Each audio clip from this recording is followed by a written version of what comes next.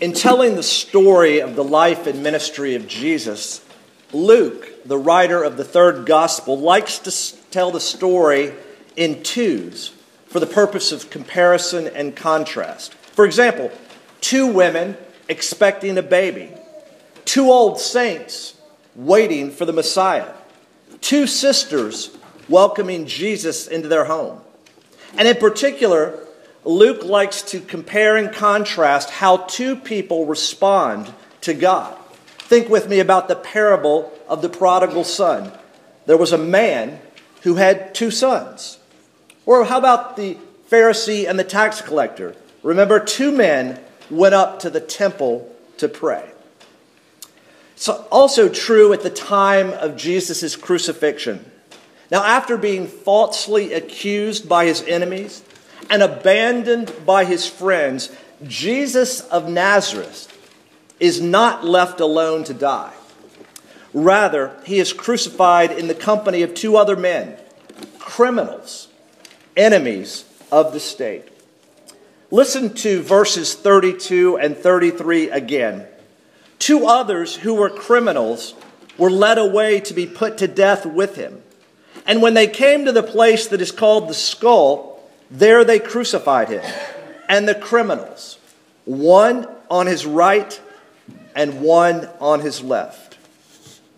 Here, at the end, the very end of Jesus' earthly public ministry, we are given a picture of two very different responses, two different answers to the central question that Jesus asked during the time of his earthly ministry. And that question is this: who do you say that I am? That question is still being asked today.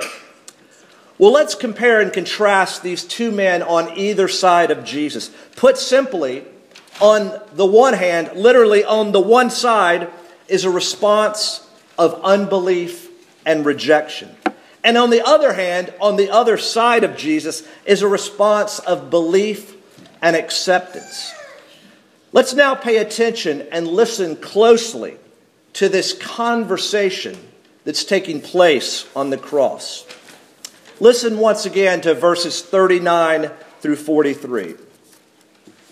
One of the criminals who were hanged railed at him, saying, "Are you not the Christ? Save yourself and us." But the other rebuked him, saying, "Do you not fear God, since you are under the same sentence of condemnation? And we indeed justly, for we are receiving the due reward of our deeds. But this man has done nothing wrong." And he said, "Jesus, remember me when you come into your kingdom." And he said to him, "Truly I say to you, today you will be with me in paradise." Think with me about the request of the first criminal. What's his request? Are you not the Christ? His request is selfish. It's a desperate cry of a man looking to prolong his physical life. He tries to identify himself and the other criminal with Jesus. Yet, on the other hand, on the other side of Jesus is another criminal who requests only that Jesus remember him. Not only that, let's consider what's taking place before he makes his request. First, he rebukes his partner in crime. Then, amazingly, he declares his guilt and he proclaims Jesus' innocence. And unlike the first criminal, he doesn't identify with Jesus at all. Rather, he distances himself from Jesus. Well, what is going on here? You may recall at the beginning of his earthly public ministry, Jesus announced, "The time is fulfilled. The kingdom of God is at hand. Repent and believe in the gospel." Now at the very end of Jesus' earthly public ministry, we see a man responding to this declaration and demand of Jesus in repentance and faith. He is turning from his sin and he's turning to faith in Christ. He recognizes both his guilt and Jesus' innocence. And then he makes a request. And in asking Jesus to remember him, he echoes those who have asked the Lord to remember the promises he has made to his people. And one of the promises that Jesus made during his ministry is that whoever comes to him, he will never cast away. He will never drive out. I believe this man, this criminal, is learning the two lessons that John Newton, the author of the hymn Amazing Grace, learned. Newton said this: "When I was young, I was sure of many things.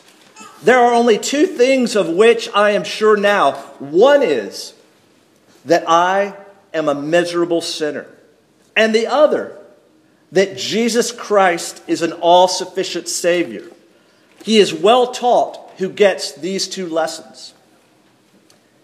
This criminal, a religious and social outsider, is given insight into the identity and status of Jesus. He appeals to him not as the Christ, but as Jesus, the one whose very name means he will save his people from their sins.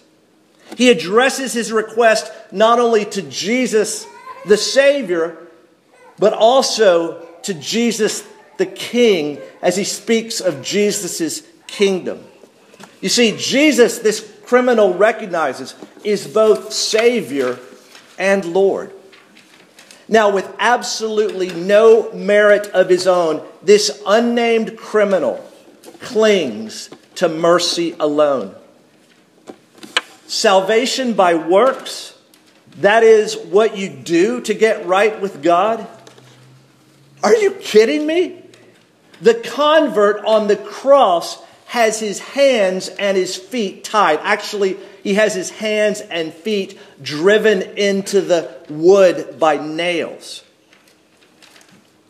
He couldn't do anything other than believe in Jesus and trust him. This is salvation by grace alone, through faith alone, in Christ alone, according to Scripture alone, and all for God's glory alone. And how does Jesus respond? On the one hand, to the first criminal, you know how Jesus responds? It's the sound of silence. Jesus does not answer the first man. On the other hand, Jesus responds not with silence, but with a word of promise, a gracious word of assurance. And what does Jesus say? "Truly I say to you, today you will be with me in paradise." Jesus promises to save this man immediately, eternally, personally, graciously, and certainly. My friends, this is absolutely wild, staggering, crazy, insane. This is a crazy statement to make. Unless, of course, it's true. It's been said that one thief was saved so that no sinner might despair, but only one, so that no sinner might presume. Those of you here who by repentance and faith have entered the kingdom, for those of you who have believed the good news of the gospel, you know what I'm talking about. Being in a restored and right-standing relationship with the living and true God through the person and work of Jesus right now, at this very moment, is paradise. For if anyone is in Christ, he is a new creation. The old has passed away. Behold, the new has come.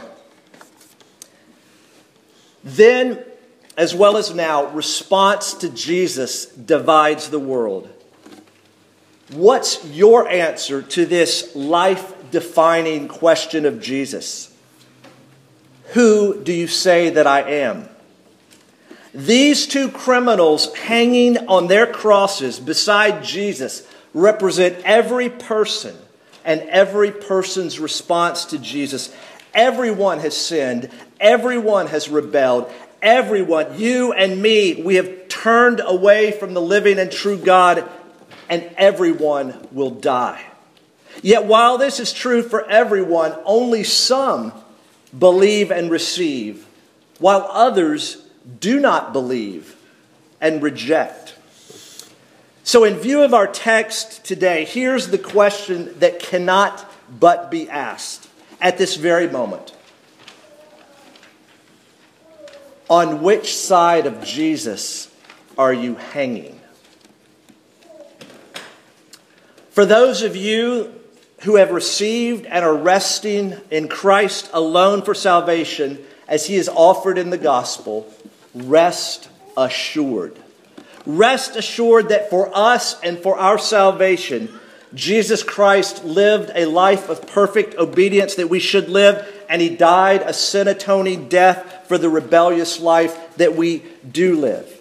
He did this for us and in our place, both as our representative and as our substitute. And so this word of Jesus from the cross, this word of assurance, is really the final word that you and I need to hear. Indeed, in the words of the hymn, How Firm a Foundation, what more can he say than to you he has said, to you who for refuge to Jesus have fled?